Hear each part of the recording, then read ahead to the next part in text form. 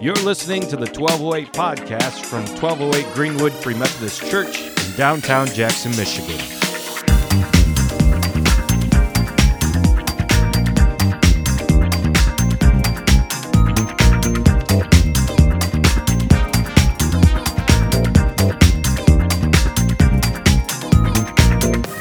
But we have been going through a series on the Gospel of Luke, and today we find ourselves in Luke 10, 8 through 16, which feels like a rather unpositive verse, but it adds some odd things to the ideas of judgment. And when I mean judgment, I mean the day of the Lord, which is a day far beyond us, down the road, when God comes back to judge the world. And the general evangelical view that we always espouse and is generally correct is that there's a view of kind of like heaven and hell, and that everybody faces judgment where all of their sins are exposed, and then it seems assigned to one of those places. But the Bible has a kind of weird view on this subject. There are some verses that kind of catch your eye and force you to think a little harder than just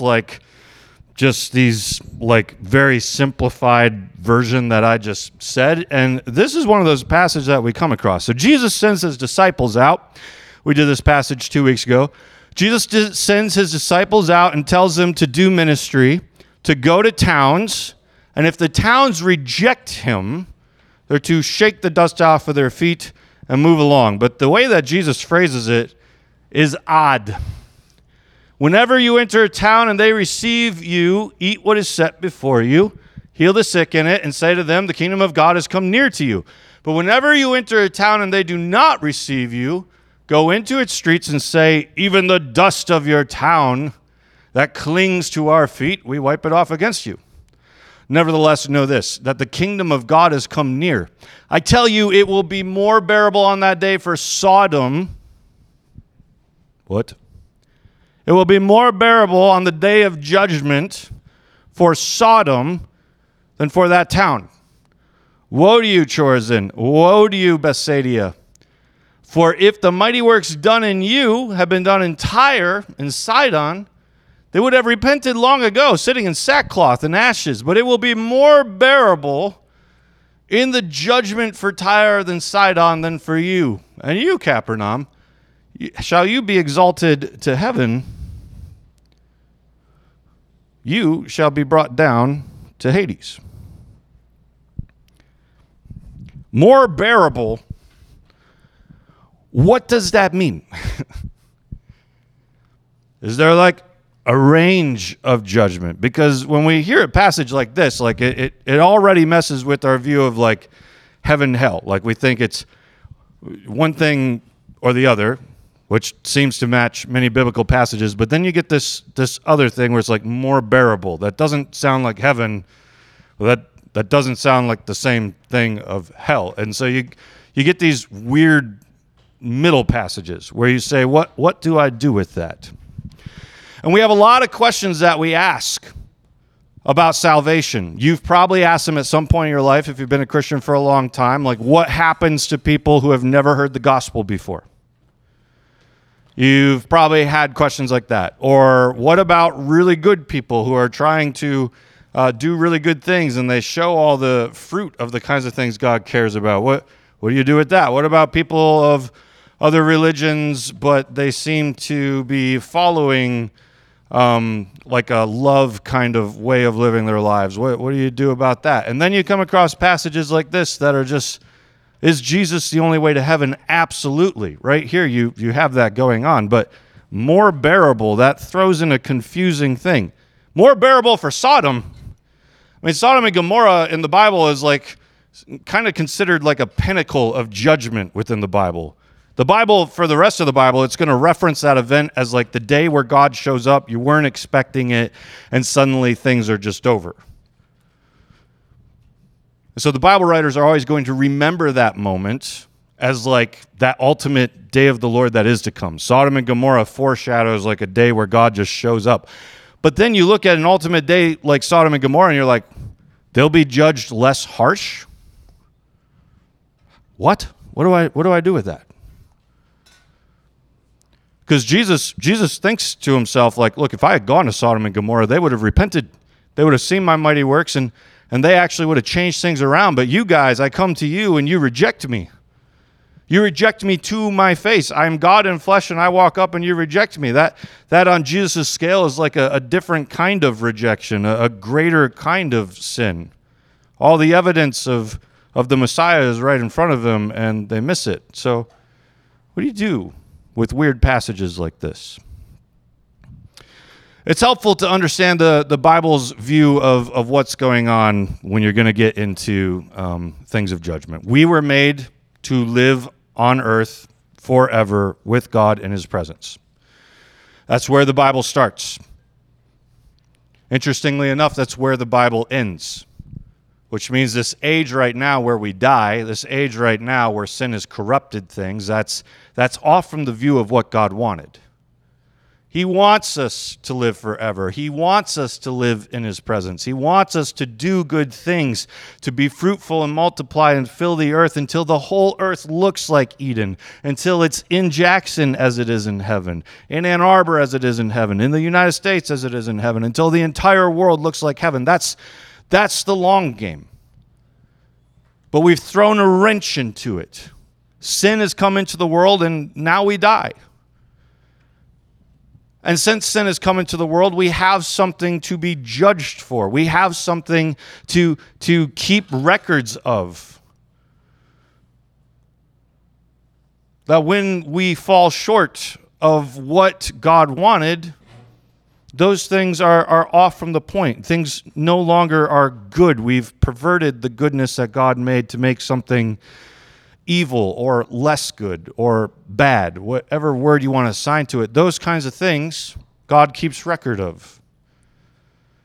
Because one day he brings out those books on the day of judgment to say, here it is. Here's your whole life written out. The good, the bad, the ugly.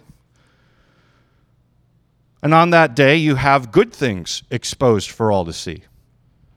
Jesus told the Pharisees, like, you know, if you're going to pray the right way, don't go out and make a big deal out of it in front of everybody, blowing trumpets like, I will pray, come forth and watch me. Jesus goes and says, no. If you're going to pray the right way, go behind closed doors and pray in there. God will reward you for those kinds of things.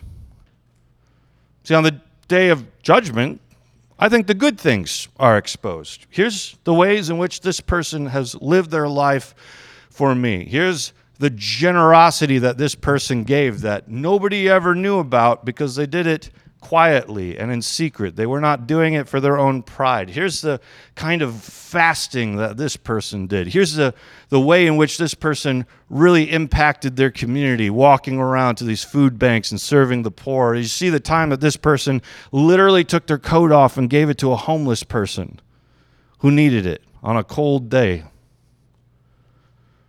On the day of judgment, I think you see those things exposed, the good stuff. But likewise, there's the bad stuff, and you have lots of warning passages in the New Testament of that.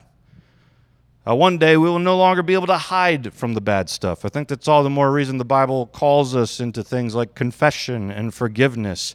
It wants us to deal with it before that moment. J.R.R. Tolkien, who wrote Lord of the Rings, he was writing a letter to someone, and he kind of like imagined that day of judgment and thought to himself, what if when we get to that point, we find out that we've already all forgiven each other? And like God brings us forward and says, here's the way in which this person's sins have impacted things. And the other person in the court who's been impacted by it stands up and says, yes, but I've already forgiven that. Before this moment, you asked me to create space in this council room to forgive that, and I've forgiven that. Can you imagine that? It's hard to imagine. We catch glimpses of it. Forgiveness can make people angry. When somebody stands up in a courtroom and decides to hug the person who's killed their brother, people don't know what to do with that. Some are weeping, some are angry, some are somewhere in the middle, going across a whole gamut of feelings.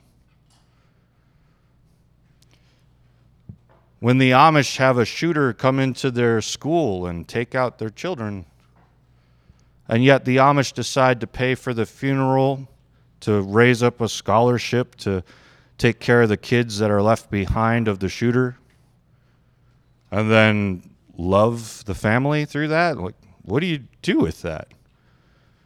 That day of judgment, when that court case comes up, like, how does that get handled in heaven? And that's what Christians are doing. We're trying to pull people out of bondage already, right now.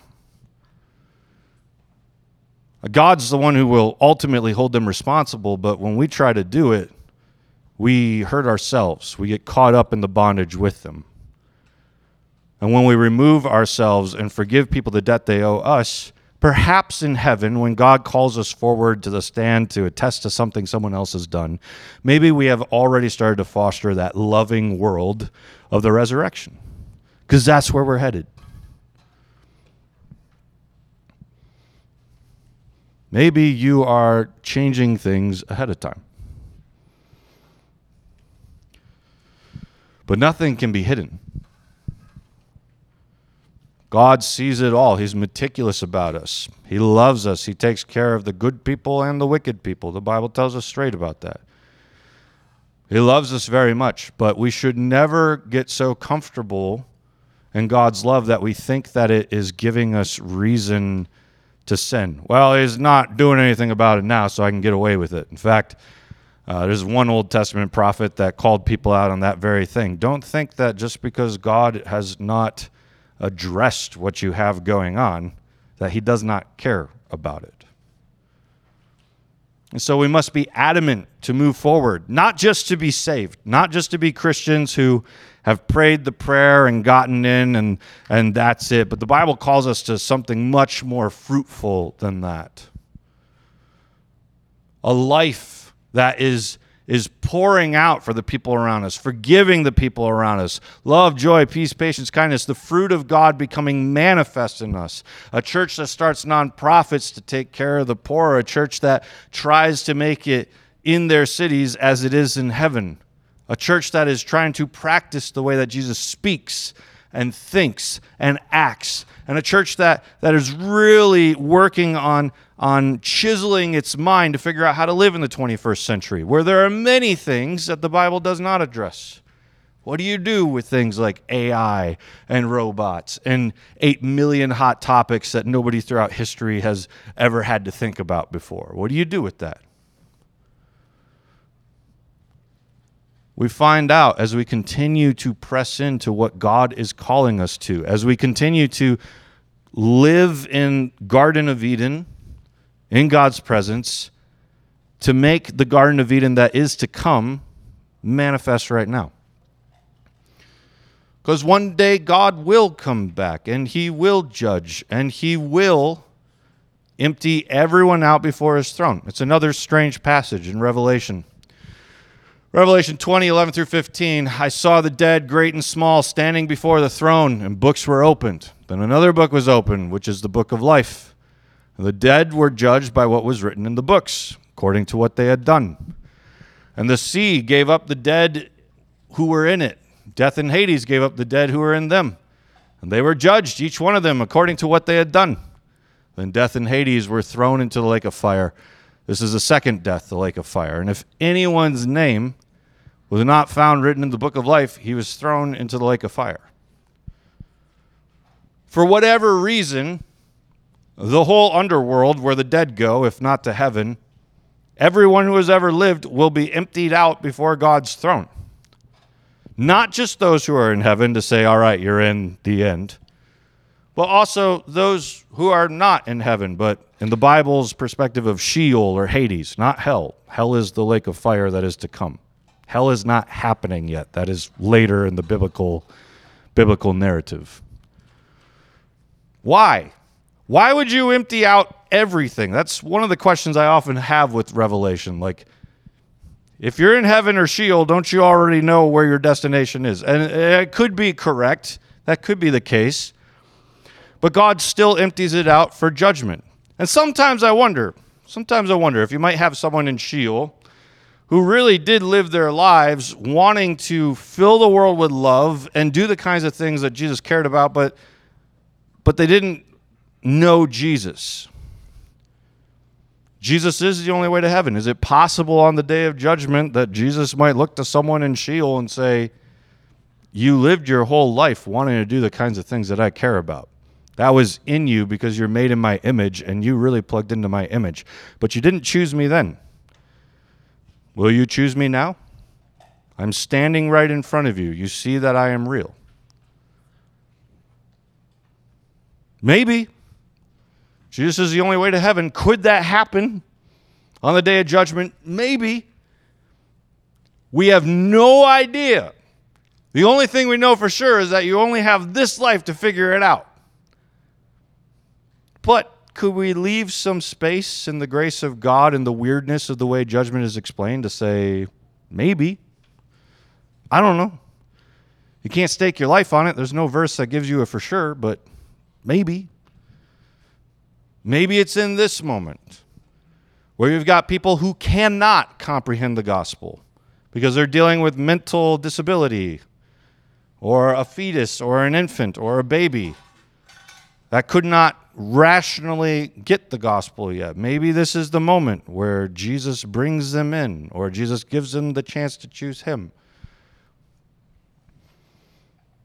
Maybe there's someone living on that desert island that we always say, what about the person on a desert island who will never hear the gospel, never could hear the gospel? Well, maybe this is the moment.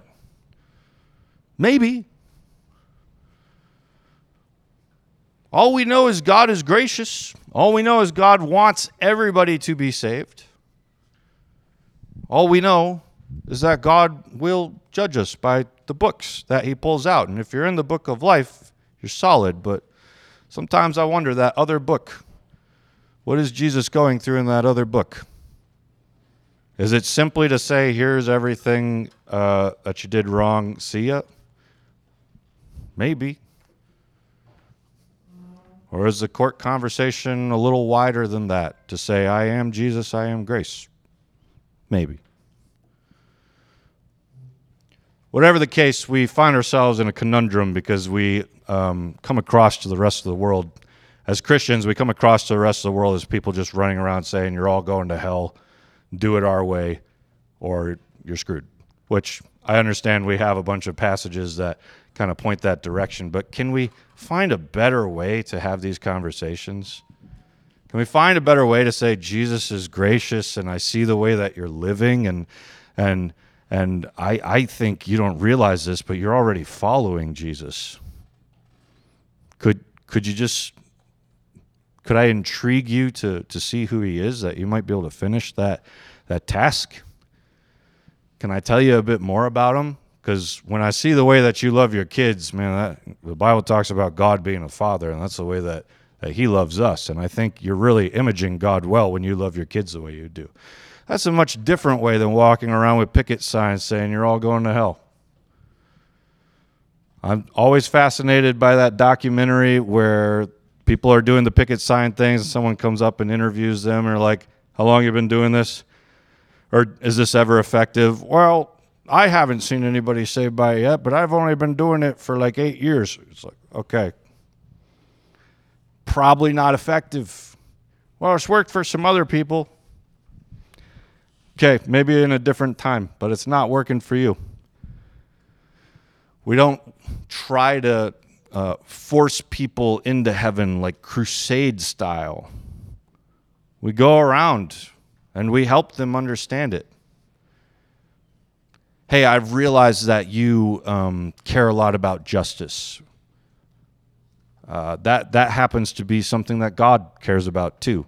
So much so that as Christians, we define Jesus as justice. And that one day, everybody keeps asking, I bet you've asked, God, why do bad things happen? And the answer throughout the Bible is God saying, I'm going to take care of it one day when I bring about ultimate justice. Right now, the world is kind of making its own decisions, but one day I will judge it for that. And so just like you care about justice, I recognize God cares about justice. And really, when we're talking about heaven and hell, that's just what we're talking about. trying to figure out justice. Because we do recognize that there are some people that truly have just given themselves over to such evils that they will have to face justice in a different way than heaven. It's not a positive thing. Nobody's happy about it. God's not happy about it. Peter said that God wishes everyone would be saved. God's not out like, I just can't wait to punish people. That's not God. But there are some people who are unrepentant, some people who continue to oppress and hurt and ground themselves in pride to the point that they just can't come out of it. When that day of judgment comes, God will not put up with that kind of stuff. I don't think he'll put up with it with Christians either. It's a scary verse in the Bible where Jesus says some disciples will come up to him on the day of judgment and be like, Lord, Lord, did we not cast out demons in your name? Did we not heal people? Did we not do things with the Holy Spirit? And Jesus says what to them? Depart from me, you workers of lawlessness. I don't know who you are.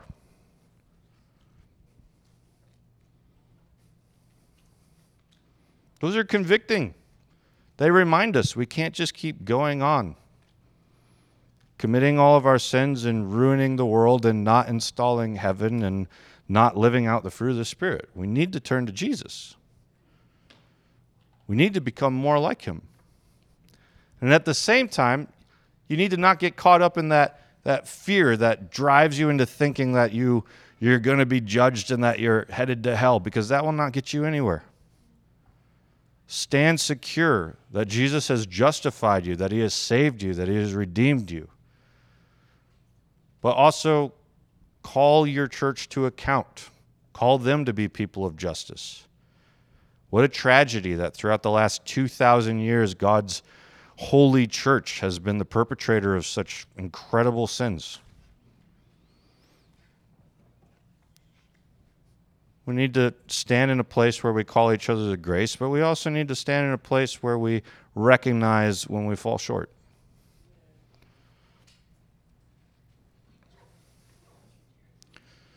God is headed, bringing the world to a place where everything is put right, where we get back to the Garden of Eden. And honestly, that's a lot of the conversation around heaven and hell. Like I said before, hell in the Bible is not a place that currently exists. There's Hades, which is an underworld, not hell. And then there's heaven.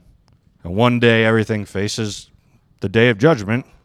And then, on that day, is assigned to heaven or hell. And heaven is eternal life with God back on the earth, not in some place up in the skies.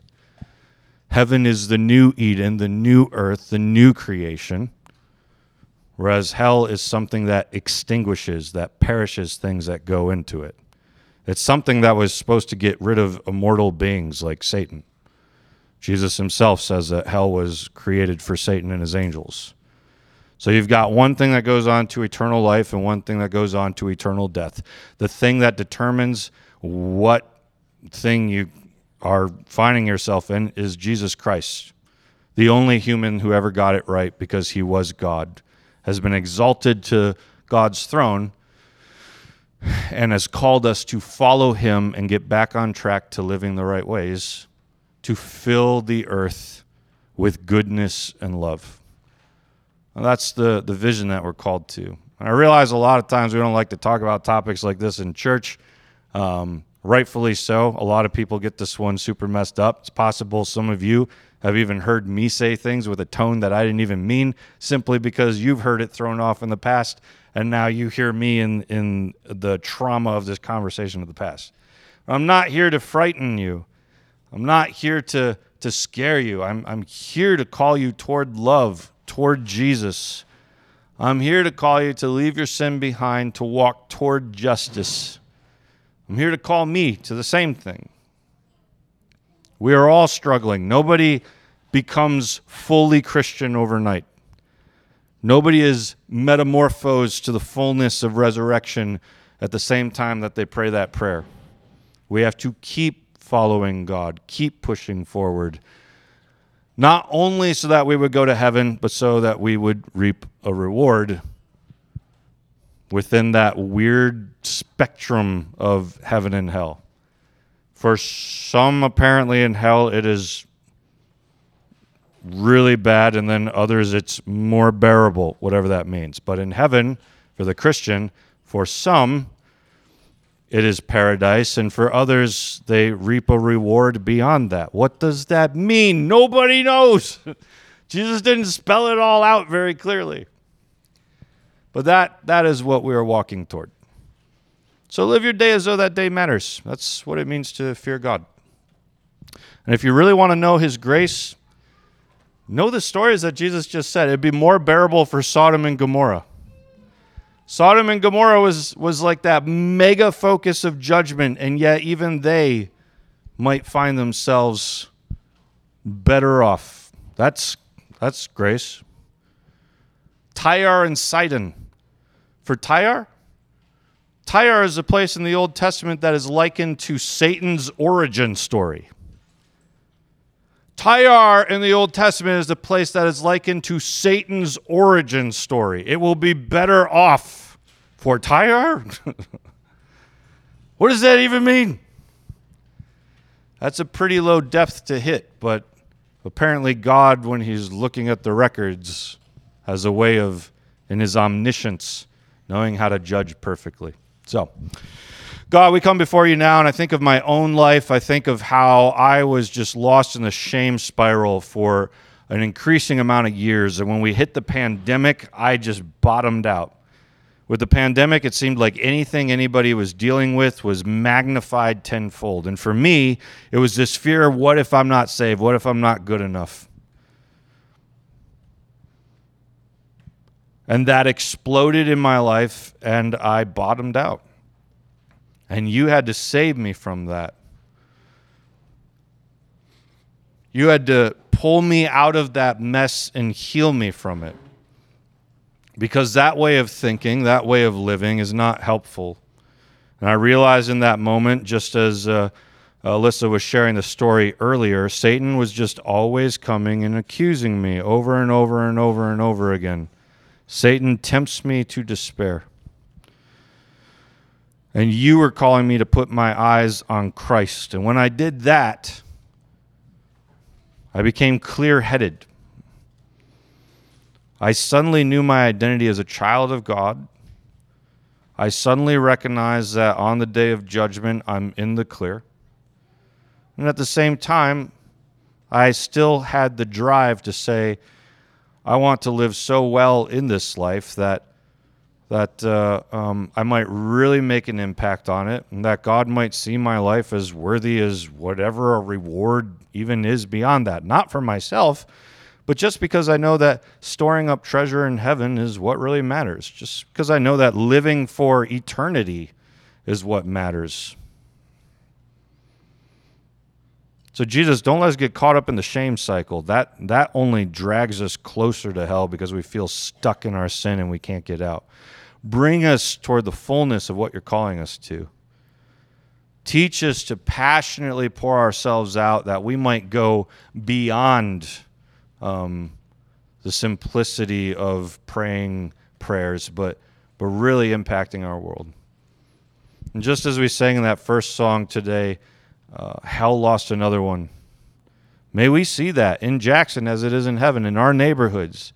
As people come by and they find ourselves drawn to our church, those who might find themselves in a different book of heaven right now, that they might be pulled out of it and written into another. May their names be scratched out of books of judgment and put into the book of life, where Jesus covers a multitude of sins. And may we lean into the gracious God, the gracious Jesus who can actually see Sodom and Gomorrah and Tyre and Sidon as places that are on some kind of a scale within heaven. Because your grace covers it in a different kind of way. May we not come across as those Christians who are just always pointing fingers and saying horrible things to people, but as people who are lovingly trying to invite people into the gospel. You know, the church has done a weird job and often a bad job on this topic. Teach us to do it right. And for anyone here who has not received Jesus, who's not currently following him, you are welcome to make that decision right now, in your heart, in your mind. You can say the things in your mind, but when you claim faith to Jesus, you're not just saying, I believe in Jesus. The word faith in the Bible, it has a lot of different meanings to it. It means faith, belief, faithfulness to Jesus, allegiance to Jesus, following Jesus. These are the kinds of things that you are agreeing to when you decide that you want to walk into his world, the book of life, and filling up the world with heaven now. So just offer your life to him. If that's the case, say, Jesus, I want to give allegiance to you. I want to live like you. I want to act like you. Not just because I'm afraid of you, but because I see that you are love and I want to love better. Give our hearts to you, Jesus. In Jesus' name, amen.